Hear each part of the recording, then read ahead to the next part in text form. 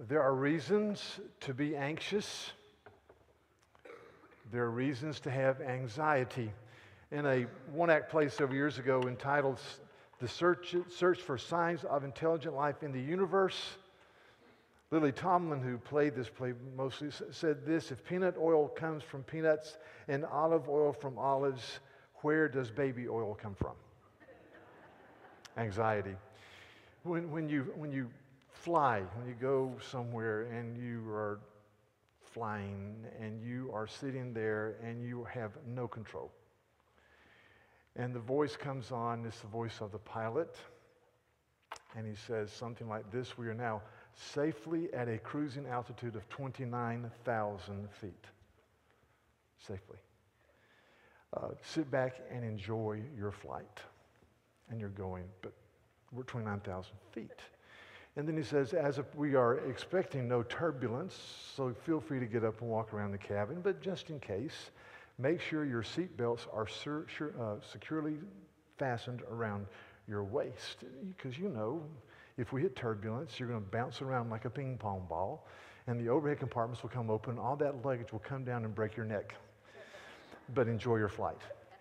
There are reasons to be anxious. There's a recent book called Deerland, as in the animal, Deerland. And the author talks about how deer are overrunning the United States.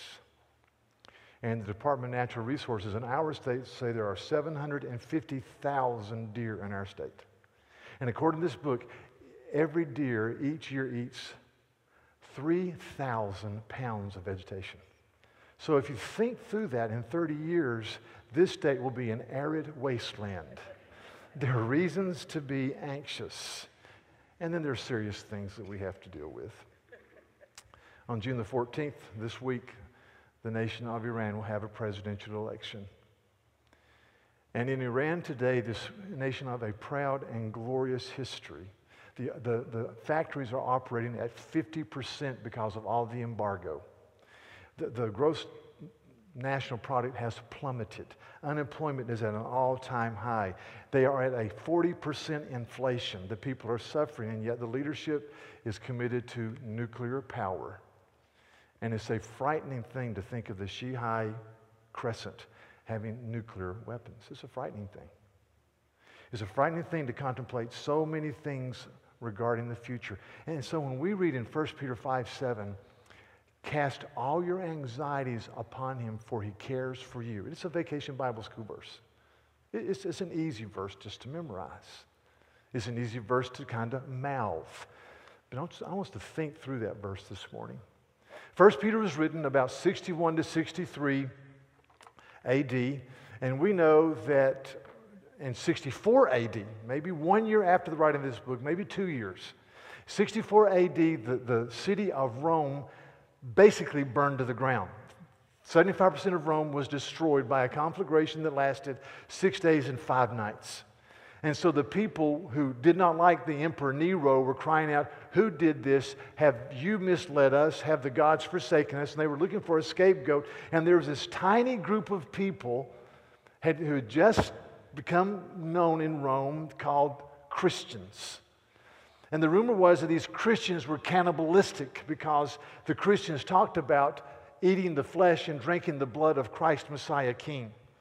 And so wild rumors were circulated, and Nero blamed the Christians. He had to have a scapegoat, so why not blame this outcast, new, embryonic group called the Christians? And so in 64 AD until 313 AD, 250 years later, there was something pronounced by a guy named Constantine called the Edict of Milan that said the Christian faith is now officially recognized and really became the favored religion.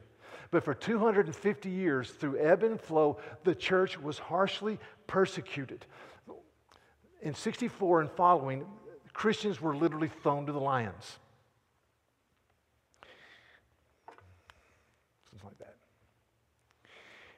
Christians were sewn into oilskins and placed in Nero's gardens as human torches. This is reported by historians that were non-Christians, a guy named Tacitus. That there was a general persecution. And so just before this happened, Cast all your anxieties upon the Lord. I can see people sitting around their supper table in Asia Minor in 62 thinking, you know, life is hard. We're a despised, marginalized group of people. Can we really raise grandchildren in this environment? What are we going to do? And so you look at it in context, and this verse just takes on enormous power. And so it says in chapter 5, verse 5 and 6, he says, likewise, you that are younger, be subject to the elders. And he says, all of you, clothe yourselves with humility towards one another, for God opposes the proud, but he gives grace to the humble. Humble yourselves, therefore, under the mighty hand of God, that in due season he might exalt you. And the question is, how do we show our humility? Verse 7 answers that. Cast all your anxieties upon the Lord because he cares for you. Because you are his personal object of affection. Cast all your anxieties. One person said this, are you humble enough to not worry? Are you humble enough to not worry? Jesus says in Matthew 6 that being anxious and worrying is a sin.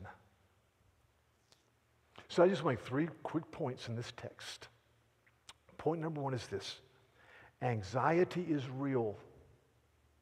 Worries are real. We live in a fallen world. There are all types of issues out there. This passage does not say ignore them. This passage does not say deny them. It says cast them. It's the word you would use to throw a cast net. You just cast it. Or to take garbage and throw it in the back of a truck. You just cast it. You give it. It doesn't say ignore it. It doesn't say deny it. It doesn't say practice self-talk or self-hypnosis. But it says by an intentional act, you give it to the Lord. A magazine with a readership of millions had an article a few years ago on anxiety, and it gave 4 steps to conquering anxiety. Number 1, it said meditate.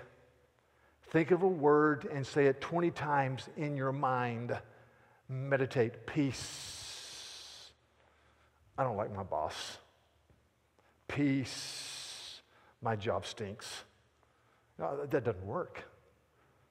Just very quickly, to meditate means to reflect or to contemplate. So we all meditate. In some Eastern religions, you say a word that has no meaning. You empty your mind. The Bible says meditate, but the Bible says meditation is mind-filling. Mind-filling, not mind-emptying. For example, in Joshua 1, verse 8, Joshua's getting ready to go in the promised land, and the Lord says to Joshua, this book of the law shall not depart out of your mouth, the book of Moses, but on it you shall meditate day and night, that you may be careful to do all that is written in it. You think about it. Psalm 1, blessed is the man who doesn't walk in the counsel of the wicked, or stand in the way of sinners, or sit in the seat of mockers, but his delight is in the law of the Lord, and on the law he meditates day and night. And as he does that, he's like a tree planted by streams of water, which yields his fruit in season, and whose leaf never withers. You think intentionally the things of God. Philippians 4:8, the Apostle Paul is writing to a church that is dealing with controversy, and he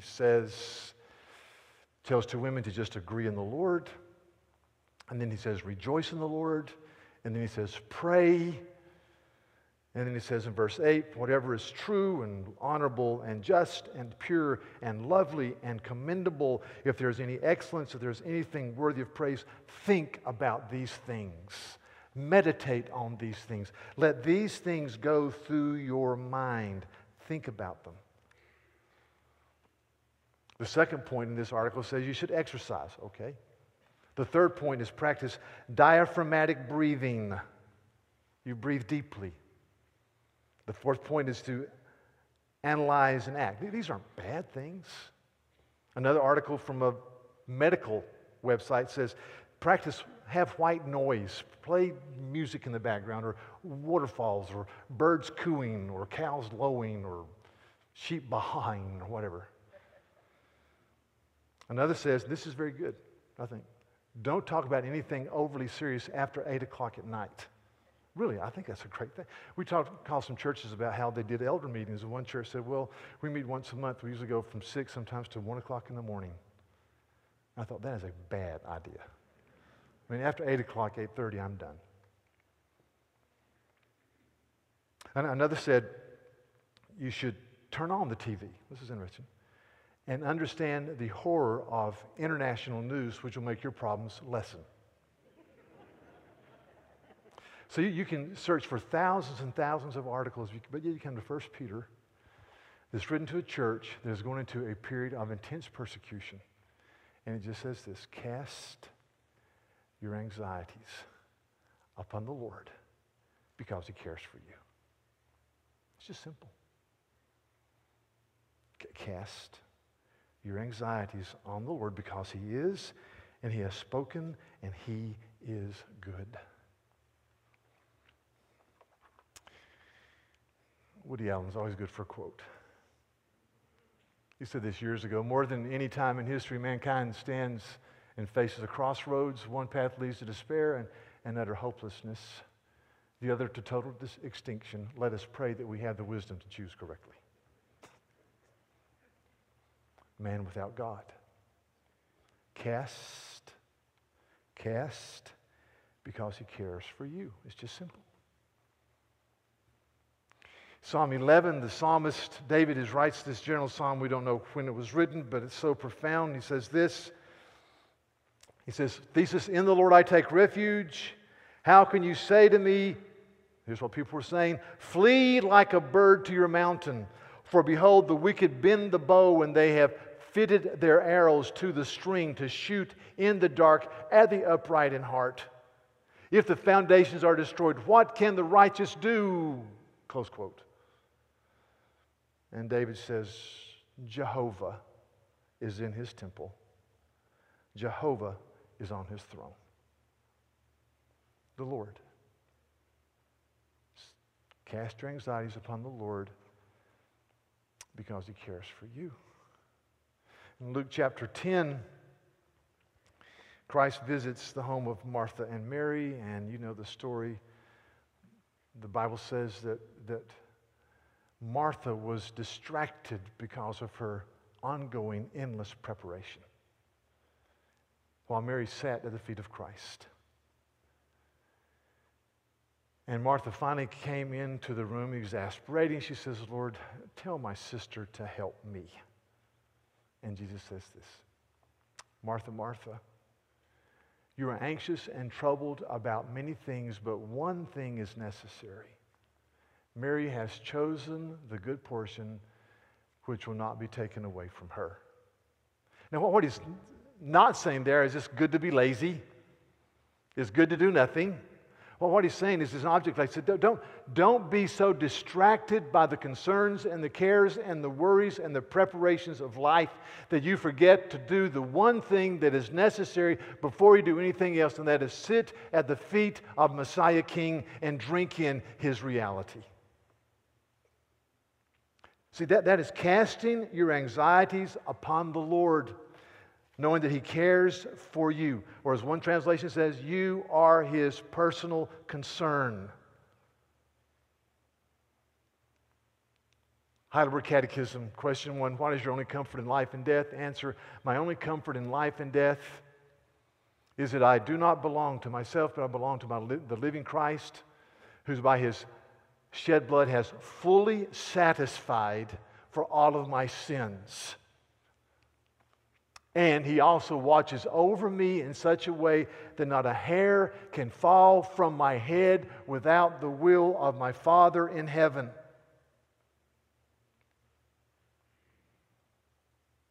Two clauses. He's fully satisfied for all my sin. We glory in the cross.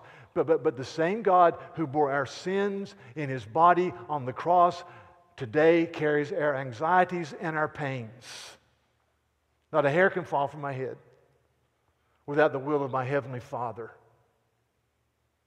Echoing the words of Christ when He says with great clarity, not a bird can fall from the heavens without your Heavenly Father. But even the hairs on your head are numbered. And He says, and you're much more important than birds. The same Christ who bore my sins carries my anxieties and my burdens. That's it. Cast your anxieties, your concerns. George Mueller was a well-known man of God who lived in the 19th century, died in 1898. He was 93 years old. But for many years, George Mueller was in charge of various orphanages that held up to 3,000 orphans. A man of deep prayer, and he would go to bed at night many times, and there would be no food in the pantry to feed the orphans the next day. It's just an amazing story, and God provided day after day.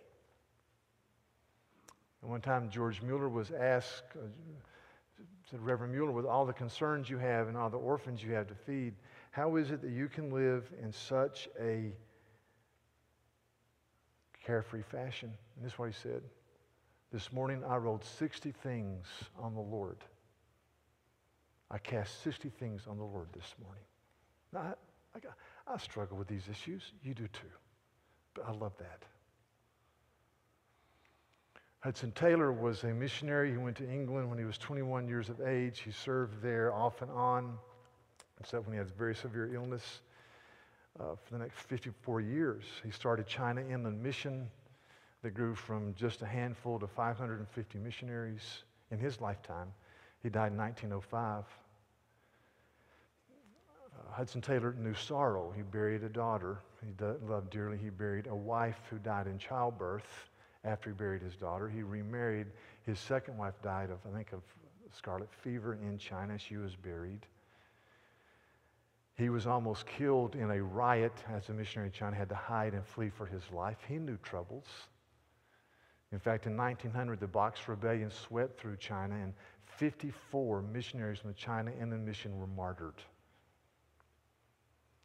But one day late in his life, Hudson Taylor was told about some of the troubles with the mission and some of the troubles with missionaries, and they had prayer, and 5 minutes later, his friends heard him whistling his favorite hymn that is entitled, Jesus, I am resting, resting. And the hymn goes like this, Jesus, I am resting, resting in the joy of what thou art. I am finding out the greatness of thy loving heart.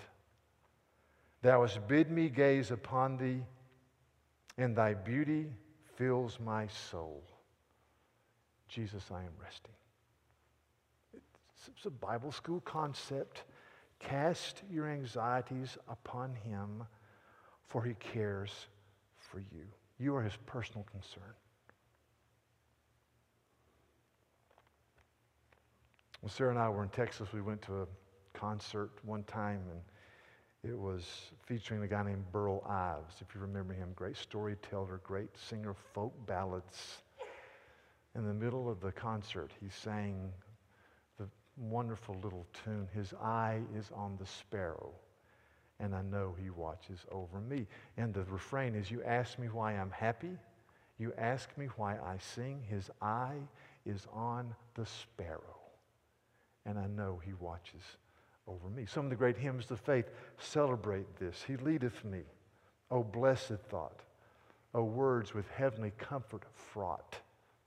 Whate'er I do, where'er I be, still 'tis God's hand that leadeth me. That was written in 1862 by a young professor named Paul Gilmore, whose father was the governor of New Hampshire. He had just preached a little statement on Psalm 23, and they were weeping over the multiple deaths of the war between the states. And he went home and he wrote, He leadeth me, O blessed thought. Or the incomparable Isaac Watts, who wrote, O God, our help in ages past, our hope for years to come, our shelter from the stormy blast, and our eternal home. And then he says this, under the shadow of thy throne, thy saints have dwelt secure. Sufficient is thine arm alone, and thy defense is sure. Man, that's good stuff. It's just an elaboration of cast your anxieties upon him because he cares for you. Do you see that? Do you see that?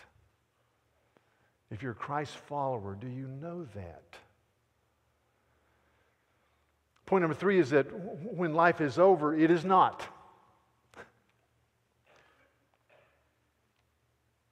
What Christ says, don't fear the one who can just destroy your body.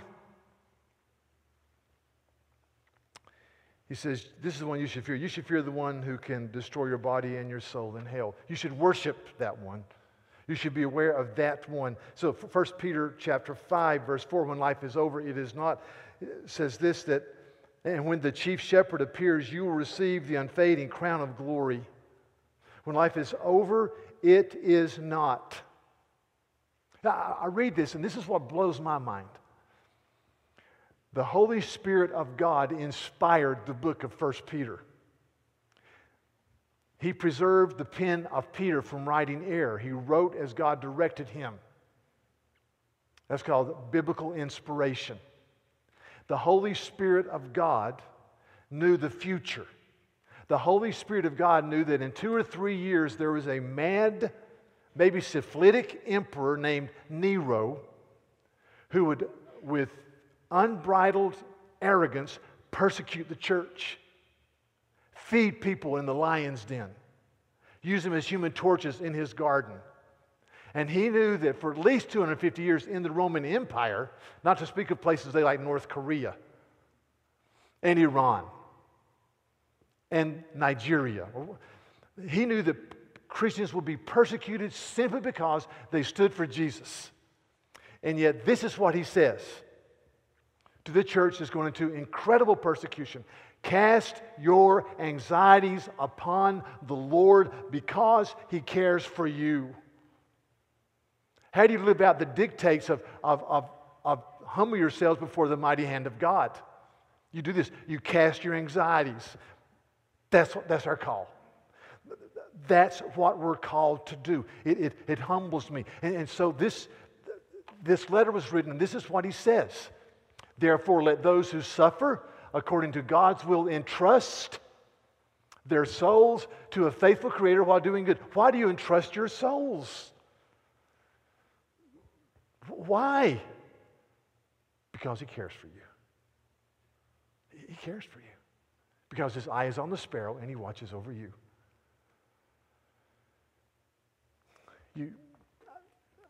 I'm with some of you, and you tell me what you're going through, and you show great faith, and I am humbled. I'm humbled to the ground. You're just trusting the Lord. You say, I don't exactly understand why this is happening or how this will turn out, but I know that God is God, and He is good, and I'm trusting Him. And I know that when life is over, and I know that when it's all said and done, it is not. It's only the beginning. Because a glory awaits. In doing research for this, I read a little line by somebody that says, I worry about God getting Alzheimer's and forgetting me. I never worry about that. I look at the cross. So how do you cast? How do you cast your anxieties about graduate school? About being single? About the future of your children? About the health of your children? About the health of your job? The well-being of your marriage? About your cancer? How do you cast? How do you just throw it? I think you make a beeline to the cross. Listen to Hebrews chapter 4. The writer of Hebrews says this. Since then we have a great high priest who has passed through the heavens, Jesus the Son of God. Let us hold fast our confession. For we do not have a high priest who is unable to sympathize with our weaknesses, but one who in every respect has been tempted as we are, yet He is without sin. Let us therefore draw near with confidence. That's it, confidence. to the throne of grace that we may receive mercy and find grace to help in time of need. Confidence. Then he says in chapter 10, this is so good. This is so good. Confidence. You make a beeline to Jesus. Chapter 10, verse 19. Therefore, brothers, since we have confidence, to enter the holy places by the blood of Jesus, by the new and living way that is open for us through the curtain that is through his flesh. See, in the Old Testament, the holy places were only entered once a year by one man. There's a big sign over the Holy of Holies that says, "Stay out." Verboten. Forbidden. Bracket, until Messiah comes. Jesus dies on the cross, and when he says it is finished, that curtain that says forbidden is torn from top to bottom. And because of Jesus and the fulfillment of the promises of the Old Testament, in the one act of Messiah King, God says, "Come on in. Come on in." This is good stuff. Listen.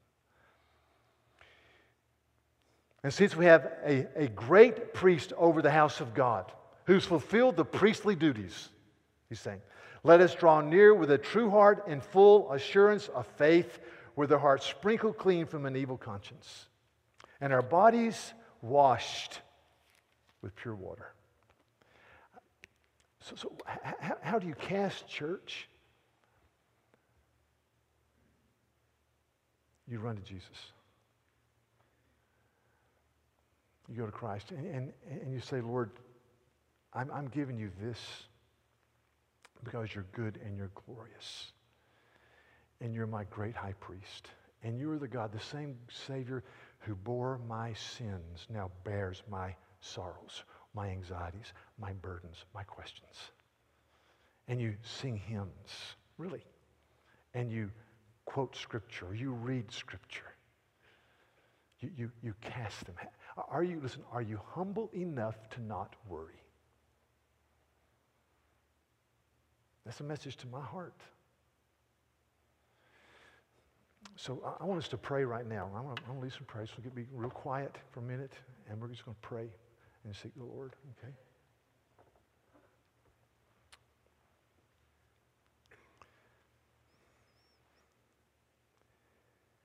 Where now everyone here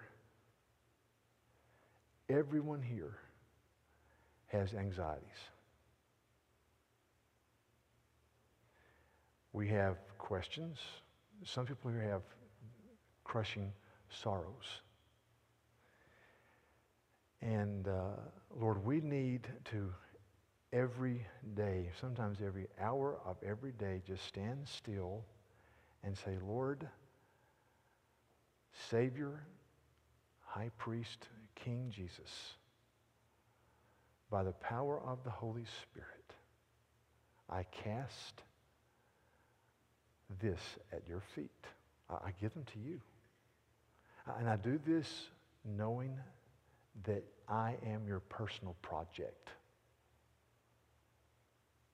I do this knowing that you've called me unto yourself.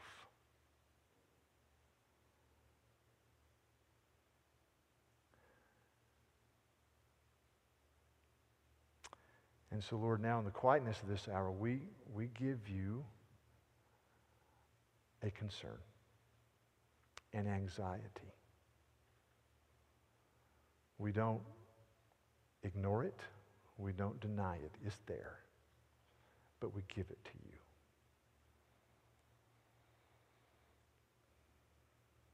And as we give it to you, while the world around us is shouting, flee to the mountains, because the wicked have drawn the bow and they've put the arrow in the string and you're in the crosshairs.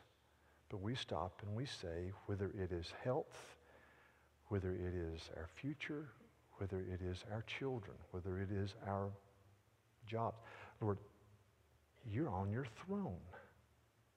You're on your throne.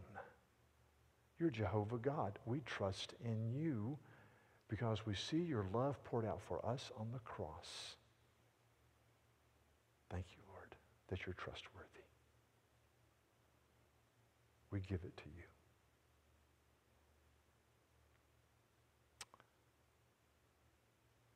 Thank you, Lord. We cast it on you because you care for us.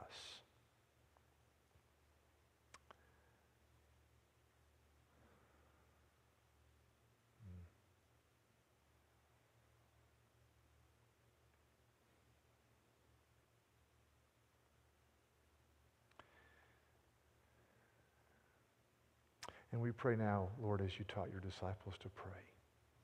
Our Father, who art in heaven, hallowed be thy name. Thy kingdom come, thy will be done, on earth as it is in heaven. Give us this day our daily bread, and forgive us our trespasses, as we forgive those who trespass against us. And lead us not into temptation, but deliver us from evil. For thine is the kingdom, and the power, and the glory, forever and ever. Amen.